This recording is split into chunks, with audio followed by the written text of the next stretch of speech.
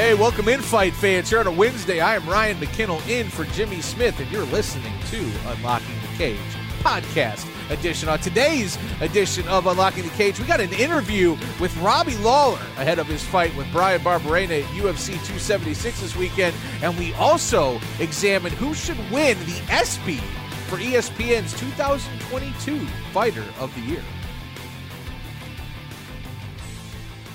Before this man steps in the cage for, I don't even know, like the umpteenth time. This dude has been fighting forever. I preface this, Robbie Lawler, before you came on. I have been covering this sport for 15 years, my guy. And I was playing you as a video game character when I was back in college, and here you are fighting on another UFC, man. Can I just say congratulations before Saturday even starts? Because it's wild to still see you here doing your thing, man.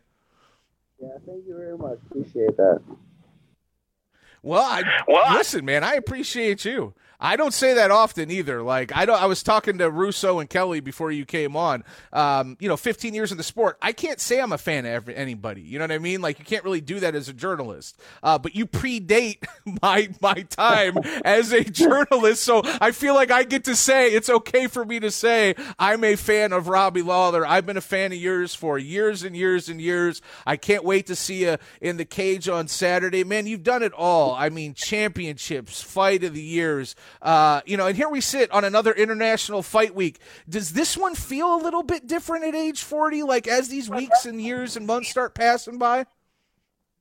It feels good, actually, just to be on a big card still after 20 plus years of doing this, just to be able to compete at a high level and be on one of the biggest UFC cards of the year. It's just awesome to be a part of it. And I would imagine, listen, I know it's a bummer. We're all bummed. My colleague, my former co-host, Misha Tate, obviously, the falling out, Lauren Murphy, that fight getting pushed to July 16th in New York. But that opens up the door for you. And I'm so happy because I was as surprised as you were when we found out that you and Barberena were going to be on the prelims, which would have been the first time in your career that you would have ever been on the prelims. I'm glad we get to avoid that. And you are a part of the main card. That makes me happy, Robbie Lawler. That's got to make you happy. Yeah, no, it's good. It really, I would say, didn't matter too much, but it's definitely a pleasure to be on the main card, be a part of the big show, and just be touted as one of the main card fighters. Yeah, so Robbie, and we're here with Ruthless Robbie Lawler. I kind of set it up, right? Like, I was playing you as a character on the UFC video game when I was back in college, and I started in this business 15 years ago. You are truly a veteran. You're a future Hall of Famer. What do you think, like, the biggest difference is between that Robbie Lawler, the Robbie Lawler I was playing on a video game back when I was at Ball State, shout out Ball State in Indiana, as opposed to the Robbie Lawler that we're dealing with today, just a few days away from UFC 276? Just a little more seasoned, more relaxed, just been there, done that, just kind of taking advantage of all the situations I still have in life and trying to continue to evolve. Obviously, I was young then and just kind of like eager to get out there and fight, but I'm definitely more seasoned, more relaxed, and probably enjoying the moment a little bit more. I like how you say eager. I would say more intensely violent. You're still a very violent individual. You definitely live up to your namesake, Ruthless. When you talk about sort of that history, and we dive into the history and the differences, and you unquestionably. I mean, the patience shown, the distance used, the integrating of leg kicks. Like, I mean, as a fan of Robbie Lawler's, I've seen the changes. You've obviously, you work on the changes and being a better fighter every single day. Robbie, I saw you talk about. It was an article on MMA Fighting. You did a recent interview where they asked you, like, what fight was better? Or, like, what fight do you think was more exciting, the McDonald fight or the Condit fight? I actually wanted to kind of piggyback on, and for the record, you said the McDonald fight, which to this day is still the craziest fight I've ever seen live. Craziest fight I've ever seen, period. But this is a little bit of a different question that is kind of along the same lines. Robbie, if you had to pick like three fights that defined Robbie Lawler, because listen, Robbie, I have this isn't your last fight. I know you're going to be around for a little bit longer, but we are coming in towards the end years of your career on some level because you are 40. So I do want to ask you this while I still get the chance, right? If you had to pick 3 fights that define you as a man, as a fighter, what fights do you think you would pick after that, long, illustrious career? Yeah, it's obviously the Rory fight everyone talks about. That was a big fight. I mean, they're all important to me. That's the thing. Like, win or lose, but I mean, is it more for the fans? Because I'm kind of like moved on. But like, obviously, the Rory fight is like the fight that people come up to me all the time, like, "Oh man, that's my favorite fight. You got me into the sport," or something along those lines. But for me, like, every fight is very important, win or lose, because you're kind of fine tuning everything. Because it's like, sure, one of the things where you look at the camp, why you felt a certain way in your fight. Like, all right, do I need to add this? Do I need to take that out? But, I mean, obviously the big ones are probably winning the title. But I actually would like to go back and say my first fight with Hendricks that I lost. I thought that was a good showing. And I thought I could have done more, but it was my response to the loss and just willing to go back to the drawing board and just get to work and get after it. No excuses. I failed, and how can I get better? So I think that was a big fight for me. And I was enjoying myself out there. And I think that's a huge thing for my life and my career and young fighters. When you're in there, you try to enjoy yourself, try to have fun and take advantage of the opportunities, and that's what I try to do in all my fights now. Hey, Robbie, I don't mean to cut you off. I think you might be blocking your microphone a little bit. Yep, I was having trouble hearing you. There you go. Now I can hear you. So continue. I'll go back a little bit. So, like, my most recent fight, I feel like is probably one of the most important ones, because you're only as good as your last fight. So it's sure, they always say that, and it's like, all right, like, now I'm going to use that momentum to keep going. Well, that means even more, right? Like, okay, so it's one thing for a 28-year-old to say, hey, my most recent fight is my most important. But at 40, I feel like that applies even more to a person and a fighter in your situation. And I hate keep bringing up that it's 40, but it's also a feather in your cap. Like, dude, in the midst of cuts, and I mean, you there was a time you weren't in the UFC. You know this better than anybody, right? I feel like that credo of, like, you're only as good as your last fight applies even more to you kind of right now where you're at. Yeah, no, I've been there, done that. I've lost, I've won, but it's like, you're obviously, like, everyone kind of remembers what you've done recently. So I'm going to keep that momentum going, that from that Nick Diaz training camp into that fight, into this fight. So it's just like keeping that momentum going.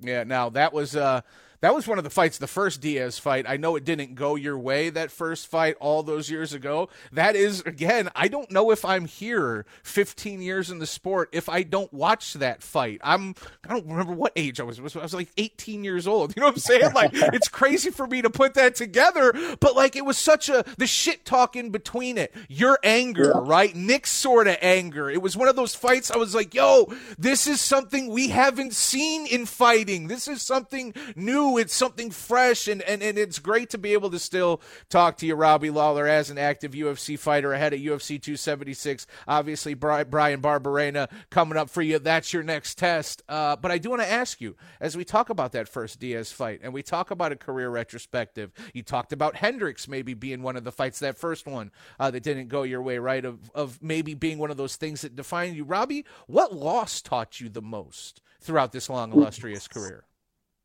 Man, they all have. That's good. That's good. Probably, I mean, the first one was getting knocked out by Nick, because it taught me that I wasn't indestructible. Which did it really teach you that? Because we watched the McDonald fight. Maybe work on your defense a little bit more and pick your spots a little bit, like get a little bit more savvy to your game than just go out there and throw caution to the wind. Yeah, well, I was gonna say, did it really teach you? Because then we watched like 20 more years of you going absolutely insane in an octagon. But that's why we love watching you fight, man. I know that's why a lot of people are going to be tuning in on Saturday at UFC 276. You're obviously getting in against Brian Barberena. Like, that's a dude that he seems like a likable guy. I've spoken to him a few times. He seems well-rounded enough. It's again, he's also a guy though that Robbie has shown before. He's willing to mix it up. I would expect you're expecting what we all are thinking is going to happen on Saturday, which is I will just say this, a pretty active fight. Yeah, I mean, training camp's gone really well for me. My partners at Sanford Good. MMA did a great job of getting me ready for this. My body feels good, so it's just getting that weight down for the first time in a while. But yeah, he comes to fight, I come to fight, so just a throwback, I guess. And I love the way you put it. I always love a good throwback fight. Have you gotten any indication from the UFC what a win might be, or where your place is right now on the roster? Because as we were talking about, right, this could have been your first fight on the prelims. It's not, thankfully. But do you have any idea what your future looks like in the company and what the future might hold for you after Saturday? Nah, just one fight at a time. I don't really focus too much on that type of stuff. Just focus on the gym, getting our guys ready, getting myself ready, and obviously my family. But yeah, I mean, I can't control what the UFC is doing on their end, but I can control. I think we might have lost Robbie there. I think he's catching up. You got me, Robbie? Can you hear me? Yeah, I can hear you. Okay, we lost you there at the end, but that's okay.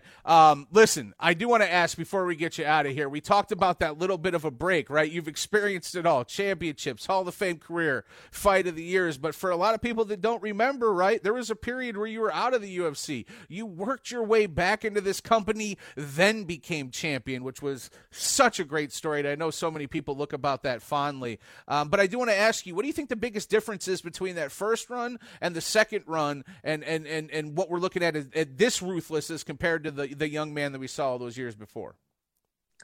Just a maturity. I don't think I was at that time as a kid. I wasn't ready for the fighting's the easy part for me. I don't never have liked to do, but I'm getting better at it. Like the media, being a star, that type of push. I just want to show up and fight and go home. And I feel like when I was out of the UFC for that period of time, that's what I was able to do. I was fighting in Hawaii, just go there on vacation, go fight. I was fighting at 185, so I was just eating whatever I wanted, just enjoying the sport and watching everyone from afar. Obviously, my training partners fought in the UFC, so I was at events still and a part of cornering people, but it was the maturity level, relaxing and just enjoying the process of actually fighting and like not being in the spotlight, I guess. And then when I came back to the UFC, I was excited because I had been watching all these guys for so long compete at a high level. And I was like, I know I can go out there and showcase my skills and do pretty well. And so I was excited to get back in there. And I guess my media was a little bit better that second run. And won some fights and enjoyed the whole process. So obviously this camp or this phase is just kind of building on that, trying to enjoy the process, try to enjoy all the years and everything I put in and try to put it all together and make a little mini run here and showcase my skills for all the fans. It's been a long career, but it's been a fun career. I don't feel like I've been doing this forever, but obviously I have. You have, and you've been entertaining forever, and we're thankful for it. We're here with Ruthless Robbie Lawler, and you talked about enjoying the process, Robbie. I do want to ask you, right? Like, go back to Miletich Fighting Systems. We go back to Bettendorf, right? And you look at today. Like, do you enjoy fighting the same today as you did back in those early days of NHB? Oh yeah, I enjoyed it. It's different though. It's I'm giving back to the sport a little bit. Like I have training partners that I'm helping. People helped me when I was younger. So that's what sport's all about, is showing what I've learned to these other guys so that they can do what they want to do in this sport. So yeah, I enjoy fighting. I enjoy competing, and that's why I do it. I enjoy the preparation too, which is weird. A lot of people don't, but I actually enjoy the working out, the lifting, the dieting. I just like pushing myself. I like that answer. I like that answer a lot. Now, you talked about, giving back to the next generation. You talked about your training partners and your coaching. Obviously, you come from a great lineage. You've been around a ton of great coaches throughout your career, and I probably only know the half of it. I would imagine, Robbie, when your career is done, right, whenever that time may come, that coaching is going to be a big part of your future, and I would imagine you want to stick around the sport? Yeah, I definitely want to give back and continue to help this sport grow and the fighters around me grow, especially the guys who have helped me. If I could touch a few lives and then those guys touch a few lives and then the sport continues to grow and we do some great things. So yeah, it's all about giving back and sharing some knowledge. I love that answer, and on that note, that is exactly where we're going to leave you. Ruthless Robbie Lawler, man, best of luck come Saturday, and I truly mean this from the bottom of my heart, man. Thank you for all the great memories and fights. You are truly one of the best to do it.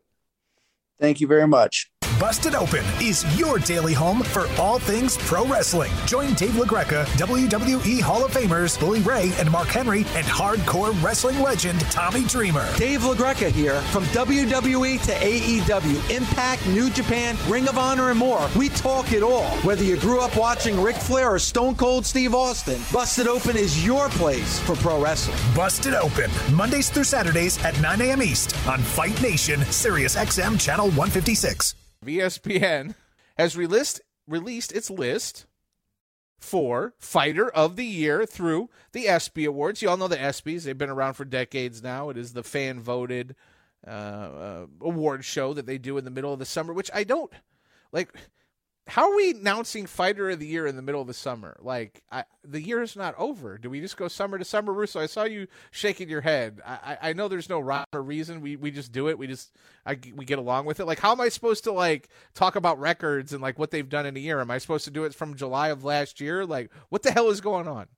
I guess to go in summer to summer, because most of the sports, I guess, are done as you hit the summer. But, yeah, I'm with you. I'm like, how do we figure this out? Like, what the person nominated is fighting this weekend, really Yeah, exactly. Like, I'm not really sure how I'm supposed to do this, but I will say this. It is a great list. Here is the list that is being put out to be voted on by fans for ESPY's, ESPN's Fighter of the Year. We got 4 fighters nominated. Which I thought in the past boxers had been put in this category, and if they have their own separate category, that's great, and they should. So I think that's what's happening here, because the category is Best MMA Fighter, and that's according to MMA Fighting, so I'm pretty sure they got it right. So it sounds like they've separated the fighting categories, which is good, because, I don't think they should have ever been combined to begin with. So for Best MMA Fighter for this year in 2022, here are your 4 choices, and there are some good ones. They really are. Alexander Volkanovski, Charles Oliveira, Kamaru Usman, and then we jump over to the PFL for their lightweight champion in Kayla Harrison. Now, I'm just going to say this. For as great as Kayla Harrison is, and for all that she has accomplished, and I do mean all, right? The 2-time gold medalist being probably the most impressive part of that. No matter how many $1 million checks she collects in the PFL, she has fought no one in the PFL. Her next fight is against 12-12 Caitlin Young, and people are excited about that, and that's this Friday. And again, yeah, I guess that kind of is a dig at Caitlin Young. I mean, it's not like necessarily directly at her, but she's 12-12. Like, it speaks volumes to the lack of competition that Kayla Harrison has faced. And listen, that's not really Kayla's fault. Like, she wants it, right? Like, you saw it when she was there for Juliana Pena and Amanda Nunes, right? She was sitting cage side and she let out, like, the world's greatest F-bomb. Like, it was amazing, and the F-bomb was because Kayla had, big plans to come over and fight, I think, her former teammate in Amanda Nunes, and it would have been a big fight for the UFC for them to sell, and a big fight for Kayla Harrison to have. So again, no disrespect, because she is clearly a dominant champion. She just hasn't fought the level of competition, and if she doesn't get out of the PFL, that's going to be something that follows her, and she knows that. And I give her a lot of credit. Now, again, before you hear MMA Today every day, I say UFC belts mean jack shit, right? Like, so I'm not going to sit here at the same time and drag Kayla Harrison too hard. At the end of the day, it's just an ESPY. At the end of the day, it's just a UFC championship. They really don't mean that much. What matters is the money you get in return. So Kayla Harrison, get those bags. If they are paying you well to go over there and smack around people in the PFL and to, get your record up to 25-0, who gives a shit what I say? Who cares what anybody else says? You made a living in this sport, and that is near impossible to do. You're not going to get ESPYs, you're not going to get a UFC championship, but you got houses and you got vacations and you got time off. So again, salute to Kayla Harrison for the nomination. I don't think there's any way that she wins this. For me, it's down to Kamaru Usman, Charles Oliveira, and Alexander Volkanovski. For me, again, this is so weird because we're doing it in the middle of the summer, and I think Russo brought up a great point. I think it's because all the sports have kind of finished. The NFL is obviously the only sport that's going on right now is Major League Baseball in terms of the big four, right? The NBA just wrapped, the NHL just wrapped, and then they do the ESPYs over All-Star Weekend for Major League Baseball so they can get as many people in attendance as possible, and then they can get eyes on, well, pretty much everything, right? I think this category is dependent on what happens on Saturday. If Volkanovski gets past Max Holloway, and that's a big if, because there's a lot of people that think Max won that second fight, and I'm not going to argue with you, right? But if Volkanovski gets past Holloway on Saturday, I think Volkanovski's my fighter of the year. If he doesn't, I think it's Kamaru Usman. And it's, again, maybe not the most active, but like Usman is, again, we talked about this earlier in the show, encroaching on George St. Pierre. We're talking about one of the greatest of all time. And this sucks, and it sucks bad. If it weren't for the weight issue and the missed half a pound and the fact that Oliveira got his belt taken away, I would say it's probably Charles Oliveira because of the story. So it's like there's so many ifs that like go into this, and like if this had happened and yada yada yada. That's what's unfortunate about this subject. If it happened in December instead of July, right, I think maybe my vote would be different. But the fact is, it's happening in July. And if it is going to happen in July, and if he does win on Saturday, then Volkanovski's my pick for fighter of the year for the ESPYs. What do you think, Cobb? Where would you go on that list? Again, I think it would be Charlie Olives if it wasn't for that whole weight thing. Yep. I'm with you on Kayla Harrison. And it's nothing against Kayla Harrison. I love Kayla Harrison. No. I think she's fantastic fighter, absolute role model. Everything you want to show. Great on the mic. Yep. Like if you had a daughter and there's an athlete you want her to look at, like taking care of her sister's kids, absolute role model that you could ever ask for. But she just hasn't had that strength of schedule. She's kind of run through because there is no one for her, unfortunately. Like they're doing their best to try to give her somebody. Just hasn't worked out. Oliveira, I'm with you. He would be tougher to knock off. But to me, you want to be fighter of the year, you got to make weight. I don't buy into that whole, the scales were off scenario. It's like maybe the practice scale was off a little bit. I still don't see how it was thrown off so badly that you don't know from changing it to kilograms to pounds. Everybody else seemed to make weight the next day just fine. So you got to make weight. Yeah. That's a hit. For me, it's between Kamaru and Volk. That is where things get tough because both are working towards all-time greatness in their divisions. Yep. Who has faced a tougher thing? I think if Volk goes out there and really makes it a definitive win over Max Holloway, we're not questioning things the way that we did on the last fight. Yeah. I might be biased. I kind of want to give it to him because he would kind of have cleaned out that division to a degree, but I can't knock Kamaru either. That to me, it's so tough. I want to put Volk ahead because I think some of the people he's faced have been a little bit better. But I can't knock Kamaru. He's beaten some good people too. That's the tough one for me. It's a coin flip. And again, he's chasing down GSP's legacy. Kelly, I want to ask you, when you look at that list, do you pretty much mirror what Russo and I are saying? Because I feel like the MMA public at large is having a lot of the same feelings we are. Yeah, absolutely. At first glance, my initial thought was Volkanovski. And then a second later, I was like, it would be hard to immediately write Kamaru Usman off when you're thinking about who would win. But I'm in the same boat with Charles Oliveira. Like, you have to make weight. Like Mike said, everybody else seemed to make weight the next day, regardless if there was a scale issue or not. Nobody else had a problem except, I don't remember who it was, but one of the 145ers, I think a women, one of the women. But regardless, everybody else that needed to make championship weight made championship weight. That's where I write him off. And same thing with Kayla Harrison. While her opposition isn't up to her, and obviously PFL matched the offer that Bellator made, so it's not up to her who she's fighting. The level of opposition just isn't, you can't compare it to the people, that Charles Oliveira is fighting, the people that Volko and Usman are fighting. You kind of have to take her out of it too.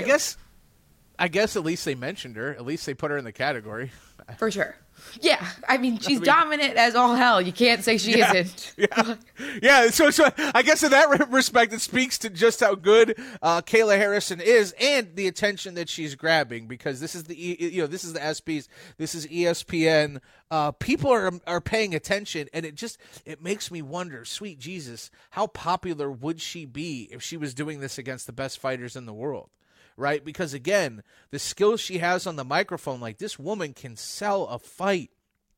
Imagine in this alternate universe, and not even an alternate universe, this is imagine her against Julie Pena. Like, that's a fight that I would love to see. So, I don't know if we'll ever get to see it, but yeah, it is the reality of the situation, just in the same way. By the way, Big Mac, situation is. Also worth mentioning, because I still see this left and right on social media when people talk about Kayla Harrison, like, oh, she wanted to be so good, she should have gone to the UFC or Bellator. It's always worth reminding the people that, like, she wanted to. She had a matching clause in her contract. PFL matched her best offer. She had to stick with PFL. That was the way the contract was structured. Like, Kayla wanted to try to step up. They matched the best offer, so she's back with PFL. I see it rampantly still on social media anytime. And we also see it on. And you know what else we see? We see it written all over her face when she does interviews. Like, we've known Kayla for years now. Like, she's angry, man. She's one pissed off lady. Like, she doesn't like if she had to sit, first of all, she would have turned this shit off at the beginning of this segment and been like, yeah, I'm done with this altogether. But she's had to listen to this now for years, and she's a 2-time Olympic gold medalist who I'm pretty sure she thinks she can handle anyone in this sport. Like, not only she thinks it, she knows it, right? Imagine knowing that in your blood and then having people like me being, well, this and that. Like, we're doing our best to cover it and be like, listen, she's a great athlete, but she don't want to hear those buts, man. It's just the problem. It's like when it comes to these stupid little like SB superlatives, like these kind of things matter though. Like it's when you're comparing. They do. Even as I'm looking at Volk and Usman, I don't know who has the more impressive run. Let's say it's July to July. Okay, so in that time I'm looking, February 2021. We'll start there for Usman. He had Gilbert Burns, Masvidal, and Colby Covington. For Volkanovski, it was Brian Ortega, Chang Sung Jung, Korean Zombie, and now he'll be taking on Holloway as well. So, like, what is the more impressive run in those mixes?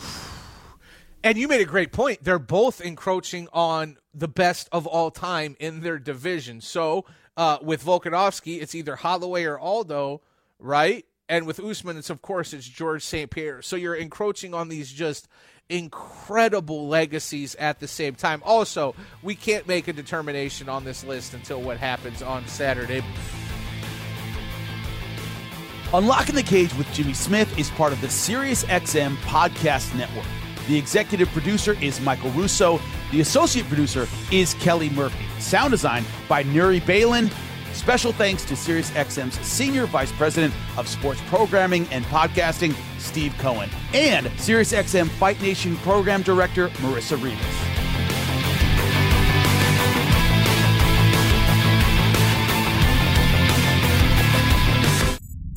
Sirius SiriusXM podcasts.